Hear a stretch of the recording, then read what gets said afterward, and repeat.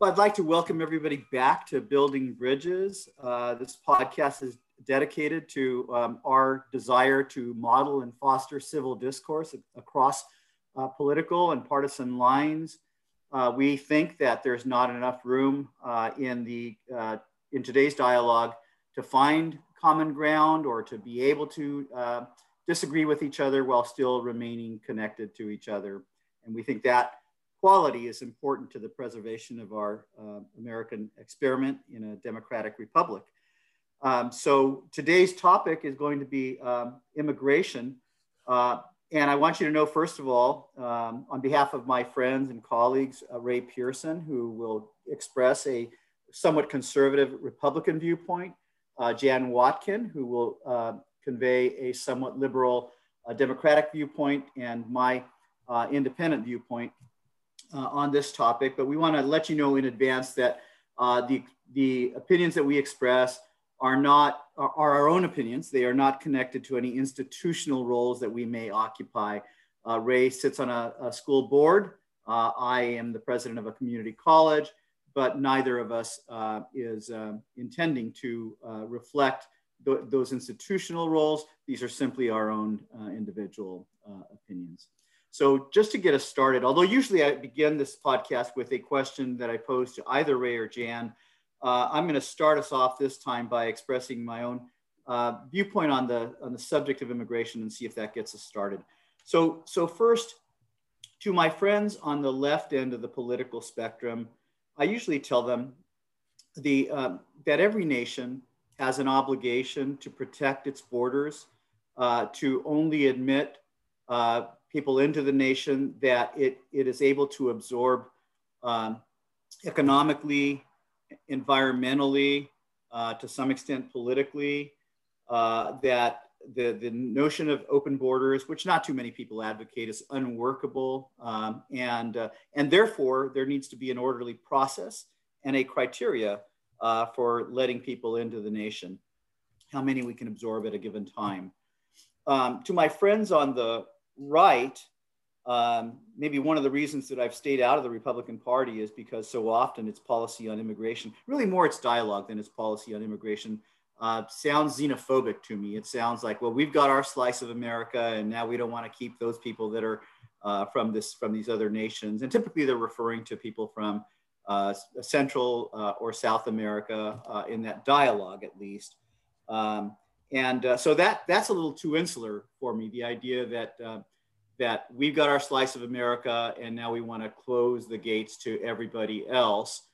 And to the sanctimony around, although I do respect the rule of law, and I do think that we need to have an orderly process for people to come into this nation and become citizens, I'm not appreciative of too much sanctimony around having broken the law to get into this nation. I remind my friends on the right, what law would you not break to feed your family? And on the right, they didn't seem to have a problem with people who broke the law by staying open during the pandemic to keep their restaurants open, because they thought that, well, that's a law that you should be able to break because it's about feeding your family. And I would submit so is the case in immigration. So with that, I'm going to punt first to Jan to hear her viewpoint on immigration generally from the left-leaning progressive Democrat view of the world. Yeah, my thoughts about it are that we are a nation of immigrants. We have an obligation to allow people into this country when, particularly if they want to come here, just as a blanket statement, but also if they are experiencing, prejudice, harassment, death, threats of death in their own countries. Honduras, Central America, Honduras, Guatemala have terrible problems right now. And I think, immigration in general, I don't think most Americans have a problem with. But because of people coming into this country, which you might call illegally, from Hispanic countries, I think that there is some real xenophobia and racism that have tainted our immigration policy in the last administration. I think that we need to allow people into our country that are starving in their country, are facing death and violence and rape. And, you know, the vast majority of people who come here without documentation and come over our border, they do show up to the court system. They do come to the hearings. They're trying to become citizens, or they're trying to get a residency card so that they can become citizens. And so I think we really need to have a lot more respect for the people who are trying to come to this country. They're coming here because they're starving, or there are threats of violence in their country, and the corruption. They're trying to escape corruption. My feeling is that we really have to come up, and I think this administration needs to come up with a policy that will respect people and give them a legal way to become productive citizens here. So Ray, to put to you though, when I hear my Democratic friends say that we need immigration reform, I think what they mean is, let's allow everybody that's already here to stay here. Pass to you. So I think, just to bring some context to my experience on immigration, it's important to make it very personal. I'm only a second generation American on my mother's side. My grandparents were from Mideastern countries. And when they came, it's lucky they came, because if they had stayed in their countries, they would have been victims of the Holocaust, in particular, because they're a Jewish background. So, they came through Ellis Island.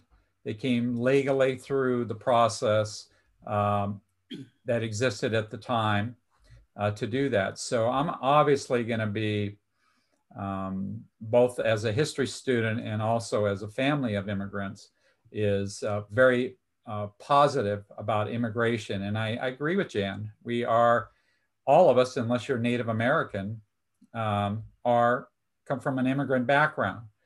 And so, our country was built and has been a fairly successful country in our short history comparative to other countries. And I would say you direct that to the strength of the multitude of different immigrants that have come to this country and have contributed to what we see as we know as the United States of America. I think to Luis's point is that successful civilizations and those that have failed is because they couldn't secure their borders. And I'll speak to Rome in particular. They spread this whole huge empire that transcended several continents, and they were not able to protect their borders and created a whole slew of problems. And that might be a little narrow in terms of why the Roman Empire failed. But I do think the stress on infrastructure, when you have a good immigration policy, there's a couple things. My daughter-in-law, my youngest son, married a woman from Colombia, the country. And she is here legally and wants to be an American citizen, and is going through a very arduous, expensive process. That is not right. I can tell you right now. I can tell you thousands of dollars in legal fees to become a legal citizen is just not right. And part of it is the court system. There's not enough immigration judges to fill the backlog. So I think the infrastructure that supports immigration needs to be reviewed.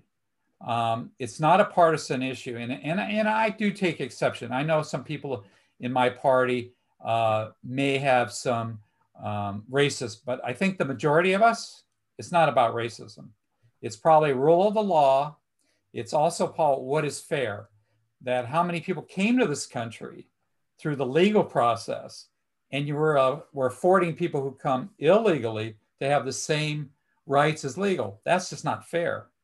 To do that, you might as well just forget the whole immigration policy as is. The piece that I think, there's different classifications of immigration. I was just looking. There's naturalized citizens. Mm-hmm. There's humanitarian. There's green card, visa, all those different things. I think, to Jan's point about humanitarian, immigration. I think I think one of our strengths as our country in the world has been our humanitarian, no matter who's sitting in the White House. It's a matter of that we see that people who are suffering because of governments. So when I look at immigration policy, it's not just borders and getting people, it's also how we affect these countries that create these problems that want people to leave their countries to come to our country, only because out of fear, mostly, their lives, their kids' lives. I mean, it's terrible sending their kids unoccupied because they just want to get them out of their country because their countries are in such disarray. I think we have a responsibility to work on that problem as well as just the immigration. I don't see immigration as just a singular silo. It's also about our foreign affairs and our policy, particularly as it relates to Latin America specifically. And Jan, Ray's been really careful about saying that his brand of conservative republicanism is not an endorsement of the Trump years. And so I want to be clear and fair about that. Absolutely. But you can't ignore the dialogue, really the vicious rhetoric that came out of the Trump administration with respect to building a wall and stopping the rapists that came from Mexico and Central America. That I think is part of the, certainly in my case, it's part of the reason that makes me, when I agree fundamentally with the Republican Party on economic principles, keeps me really at a distance from the Republican Party. The Trump wall, your comments on the Trump wall. I mean, all of the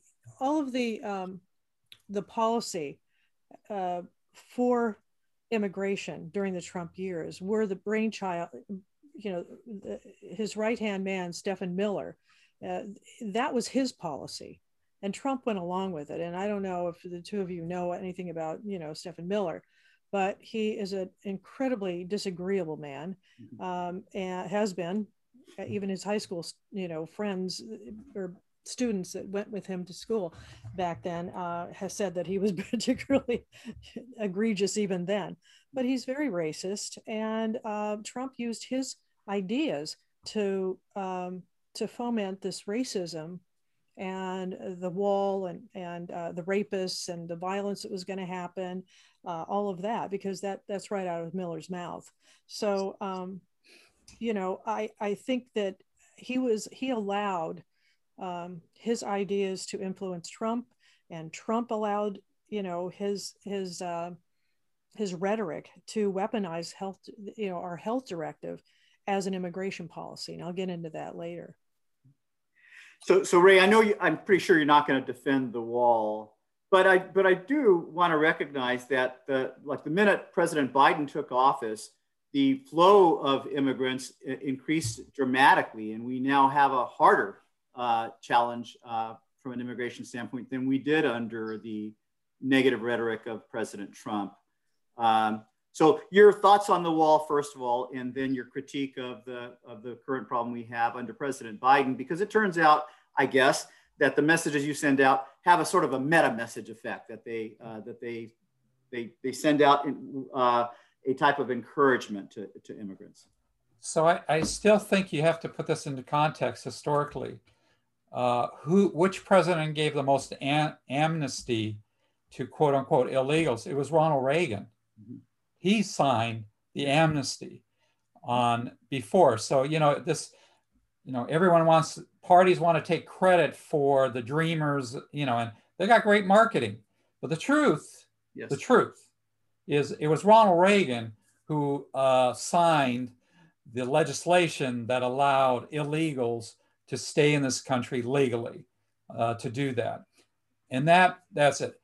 And I'm also reminded, you asked me to defend the wall.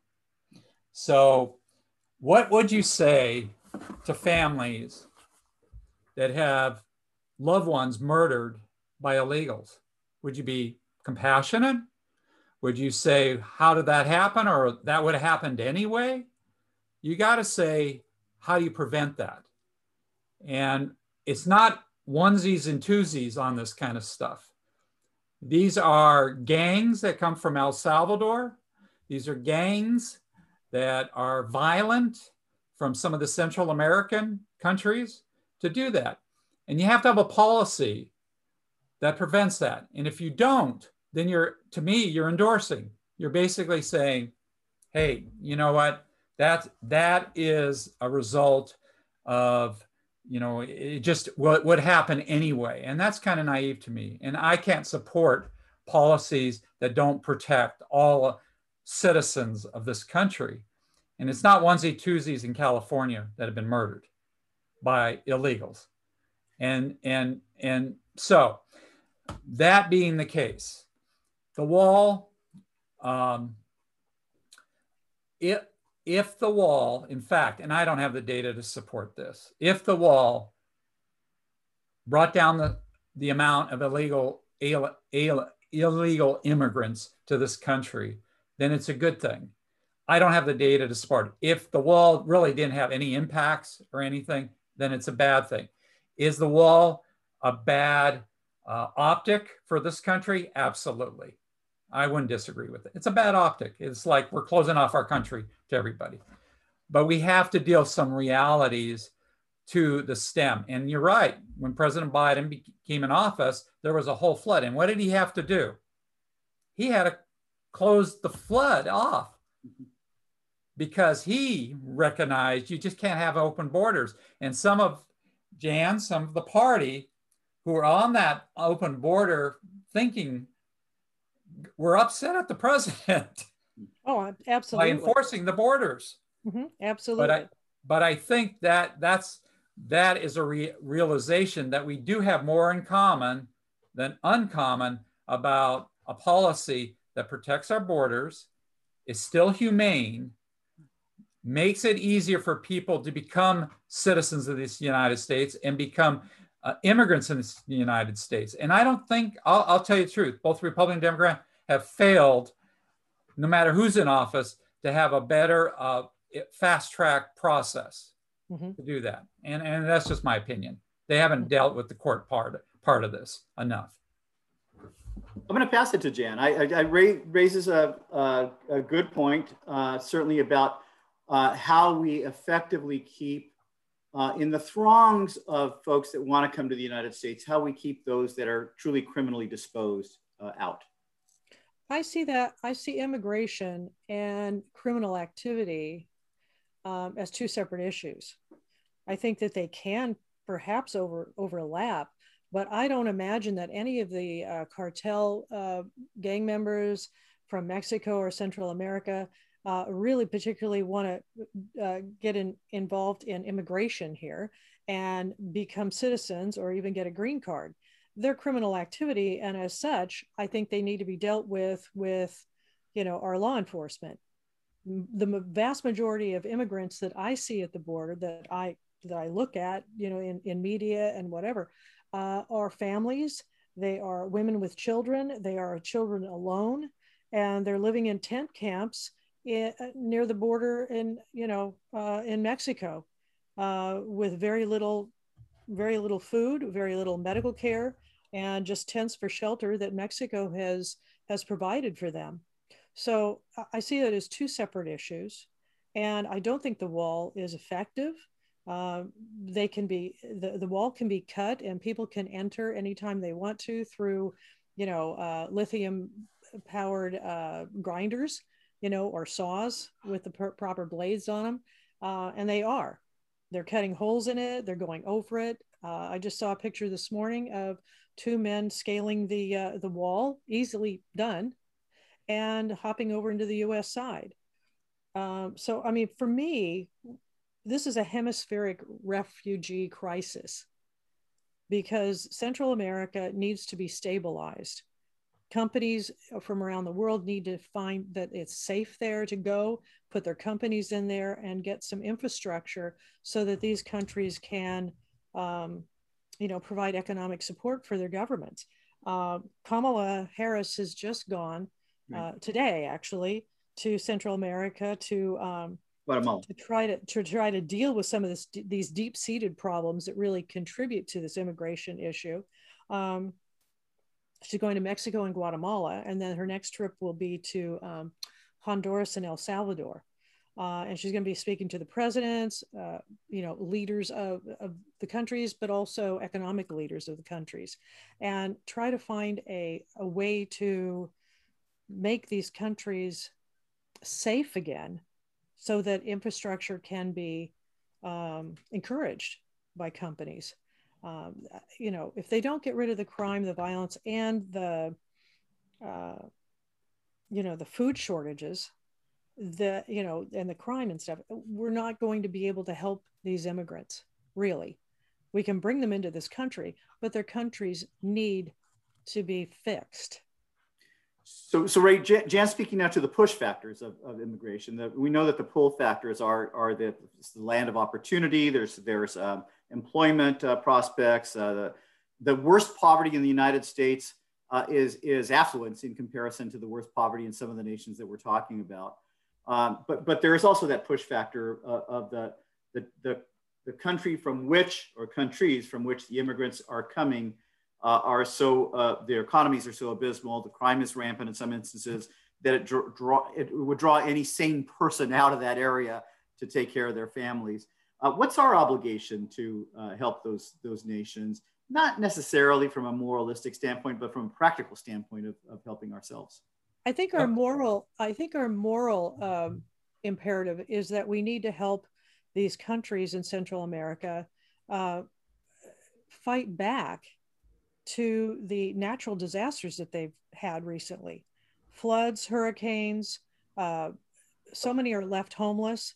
There is no, in some areas, there is no potable water at all. Mudslides have decimated crop development. We need to help them with that. It's a disaster down there because of the weather changes, and we need to shore them up. I mean, the United States is now just pledged $310 million to help with food shortages and disaster recovery, and that just happened this morning, actually. She's going down there to tell them that. We're also going to be giving them a lot of vaccines that are produced in the United States for getting these countries, these 3 or 4 countries, really vaccinated so that they can go forward without having to deal with that. So, we can help with that. And we can also help with cutting, some of the violence and the corruption there, to get U.S. companies in and to help people feel safe again in their homes. I mean, personally, I know someone whose son and nephew were shot, killed, one for their iPhone and one for their watch. They had an Apple Watch on. That was in Honduras. And, 20-something, 2 young men just shot on the street. They took the watch, they took the phone. That was that. I wouldn't want to live there either. I would rather live in a tent city in Mexico. Same question to Ray. And Ray, I'm a little worried about the size of the deficit and the size of the concurrent debt that we're going to pass along to our kids and grandkids. Yeah. Your response? I agree with you, Luis. I mean, me too. At some point, someone has to pay the piper, and there's not an unlimited amount of tax money to keep in. However, Democratic Party is figuring out more ways to get more money out of people in their I think in their 2022-23 budget or 21-22 budget in terms of tax. But I like to kind of reflect back about Central America, because it's been an ongoing problem for us in this country decades. This is not new news. It just gets worse. However, when you look at successful Central American countries, let's take Costa Rica, for example. You say, well, how could they do it? Well, first of all, they got rid of corruption in their government. And if we're going to continue to incent Central American countries, we have to be very parochial on corruption and say, we're not going to give you support if you've got this corruption going on in government. I feel for the Mexican people in particular, because in some of the states of Mexico, the cartels run the states to do that. And I do know that we asked the Mexican government to work on keeping their borders on the southern borders from people just coming through from Central America and basically walking all the way to the US border, essentially. It breaks my heart to know here, I'm in San Diego area. Last week, or maybe it was a week before, people tried to use a boat to come to San Diego from Mexico. The boat fell apart and several people drowned to do that. But I want you to know how much they paid? And the word is coyote, is they paid the coyote 10 to 15,000 American dollars to do that. My question is, how do I get that money to do that? And there was enough incentive for them to spend that kind of money to get to the US. And it might be the humanitarian, the part about they wanted to get away from the violence, they wanted to start over, and this was the best to do that.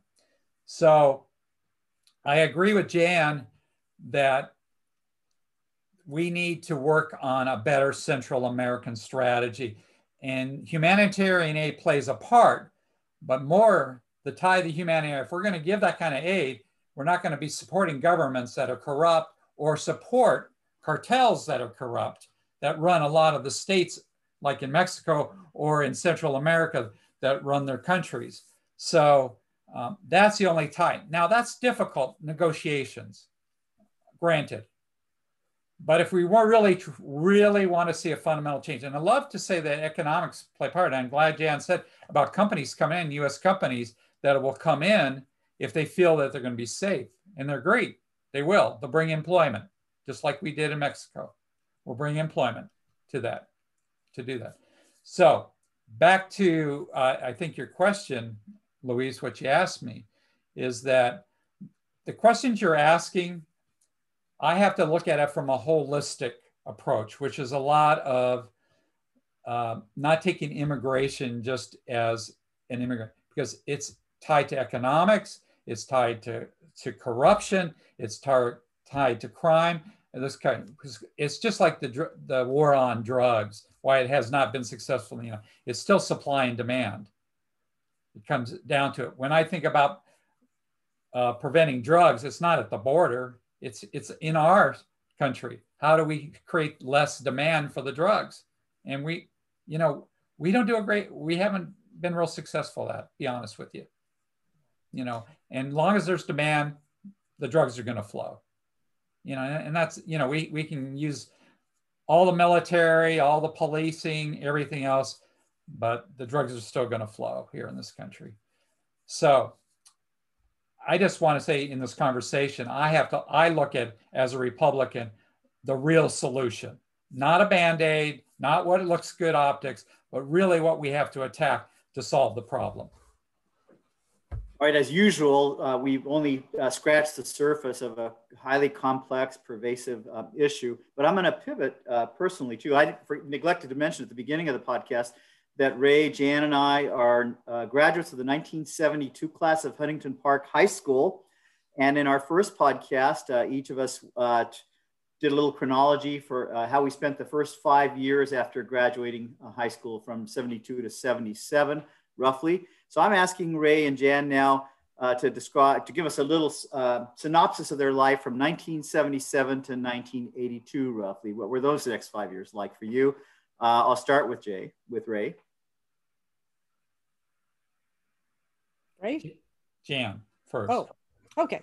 Well, for 1977, I was in college.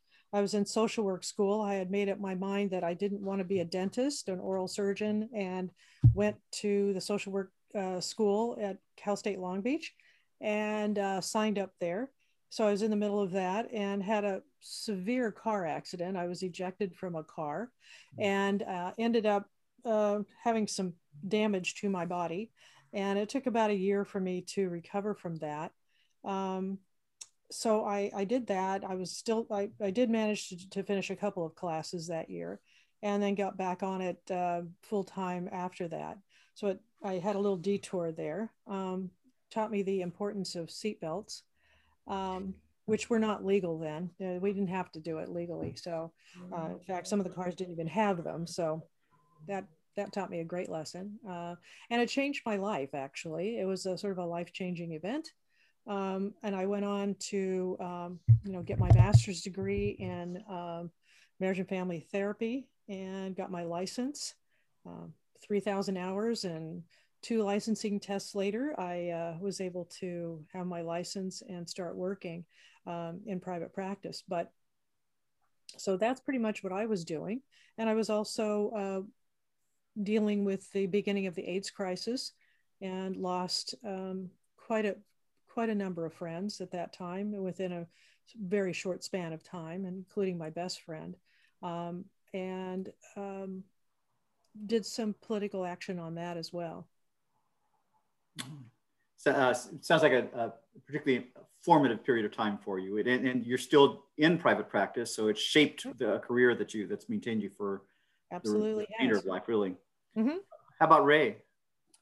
So I didn't finish my Bachelor of Science until 77, and the reason was, let's see, was it 76? Man, it might have been 75. I had a surfing accident while in college, and it put me behind. I had to drop out of some classes as I recovered from the accident. I broke my face, literally did break my face.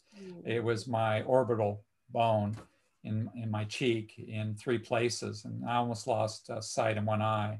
Fortunately, some good doctors were able to heal me up, but it put me behind in school, and so it took me an additional year to finish out my Bachelor of Science. I was probably pretty much headed career-wise, mostly targeted towards high-risk kids, Hispanic gang communities, and gang members. I found a place that I was pretty passionate about helping these young people, offering them different options in their life. And I did that kind of work from about 77 to 81. Worked for Metropolitan YMCA of Los Angeles, now the Boys and Girls Club of America, and also a community-based agency called Bienvenidos Community Center. Those 3. At the same time, I was pretty active politically because a lot of these programs were funded through either federal, state, or county funds and supported by cities.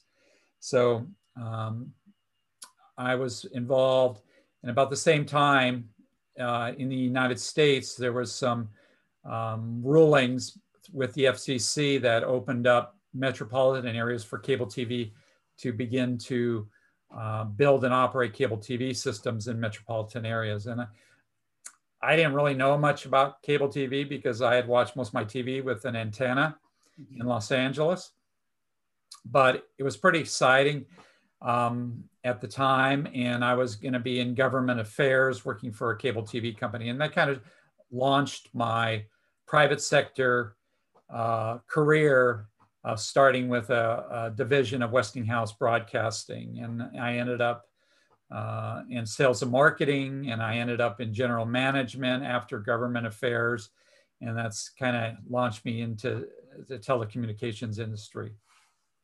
It's interesting. I guess it should not be surprising that for both of you, and this will be true for me as well, that period of life, those years were really foundational, Ray, because you ended up in politics, and it ended up being a precursor to your work in the corporate arena. In my case, those years paralleled pretty closely with attending law school from 1978 to 1982, and then taking and passing the bar exam, and I practiced law, and law's been sort of a foundation for what I've done professionally, even though I have primarily emphasized higher education in my latter part of my career. And it was also when I met my first wife in 1977. We were married in 1980, so it spanned the early development of my understanding of how to navigate a domestic relationship. Not successfully, unfortunately, but I learned some lessons that I think helped me today. So before we sign off for the day, I asked you also about a favorite spot on the Huntington Park High School campus as we shout out our HPHS teachers and alumni. Well, my favorite place was the PE office. I had so many, I had finished pretty much all my classes by the time I became a latter part of my senior year. So my last part of my senior year, I pretty much had just, office duties, for just for helping out and stuff, because I had to stay in school until I could graduate. So I was over at the PE office quite a bit. And I was, I played softball. I played tennis. I actually taught tennis to some of the gym classes over there, and had a great time. And so I just felt like it was a nice place to go and just be around friendly people and not be at the quad all the time. Because my boyfriend at the time had gone into the Marines. So I didn't have him to hang out with. So that's pretty much where I was hanging out most of the time. All right. The office to the gym, to the PE. Yeah. How about you, Ray? So I enjoyed Stockton Court, and it was a quad area that I think Jan was referring to, Stockton Court. Yeah. And the reason I liked it was because I could float amongst different groups of people and talk to them about usually I was campaigning for something, there was always an agenda. I always had an agenda running of some sort or another. Either I was running for student government something, or I was on the school newspaper or something, or I wanted people to validate me. So find, volume, work on volume, and somewhere along the line, someone's going to say something nice to you. So that was kind of what I really enjoyed, and and I tell you what was really eye-opening a lot of times was moving past Stockton Court out to where now was a gazebo, I think, is out there, and different cliques, a group of people. And I remember running for student body president one year, and campaigning out there and getting out there and doing that kind of stuff. But it was it also taught me some hard lessons, political lessons, that later on have served me. Well, we'll want to hear about those at some point in time. I've seen reference to the gazebo in some of the Facebook sites for HPHS, but to be honest, I just can't remember it. I don't think I ever made my way to it. So I lived on, first we lived on either 60th or 61st, and then on the other one. So I lived within a few feet of the high school. Yep. And that was awfully convenient. But I think one of the places that I'm most fond of, and I'm not really sure why, it's not representative of how much time I spent, was this school newspaper classroom. The bungalow it was in, there was a certain, so we graduated in '72, and that was shortly before all the President's Men, and a key period of time for journalism. We learned about the immense power of the field of journalism and newspapers. So there was something about that experience. And I was the entertainment editor for a while. So it gave me an opportunity to go to the Ice House in Pasadena, which was a lot of fun. Visited again a few years ago. So out of several really good spots on the campus, that little classroom felt kind of like home. All hail Mrs. Hunt. There you go.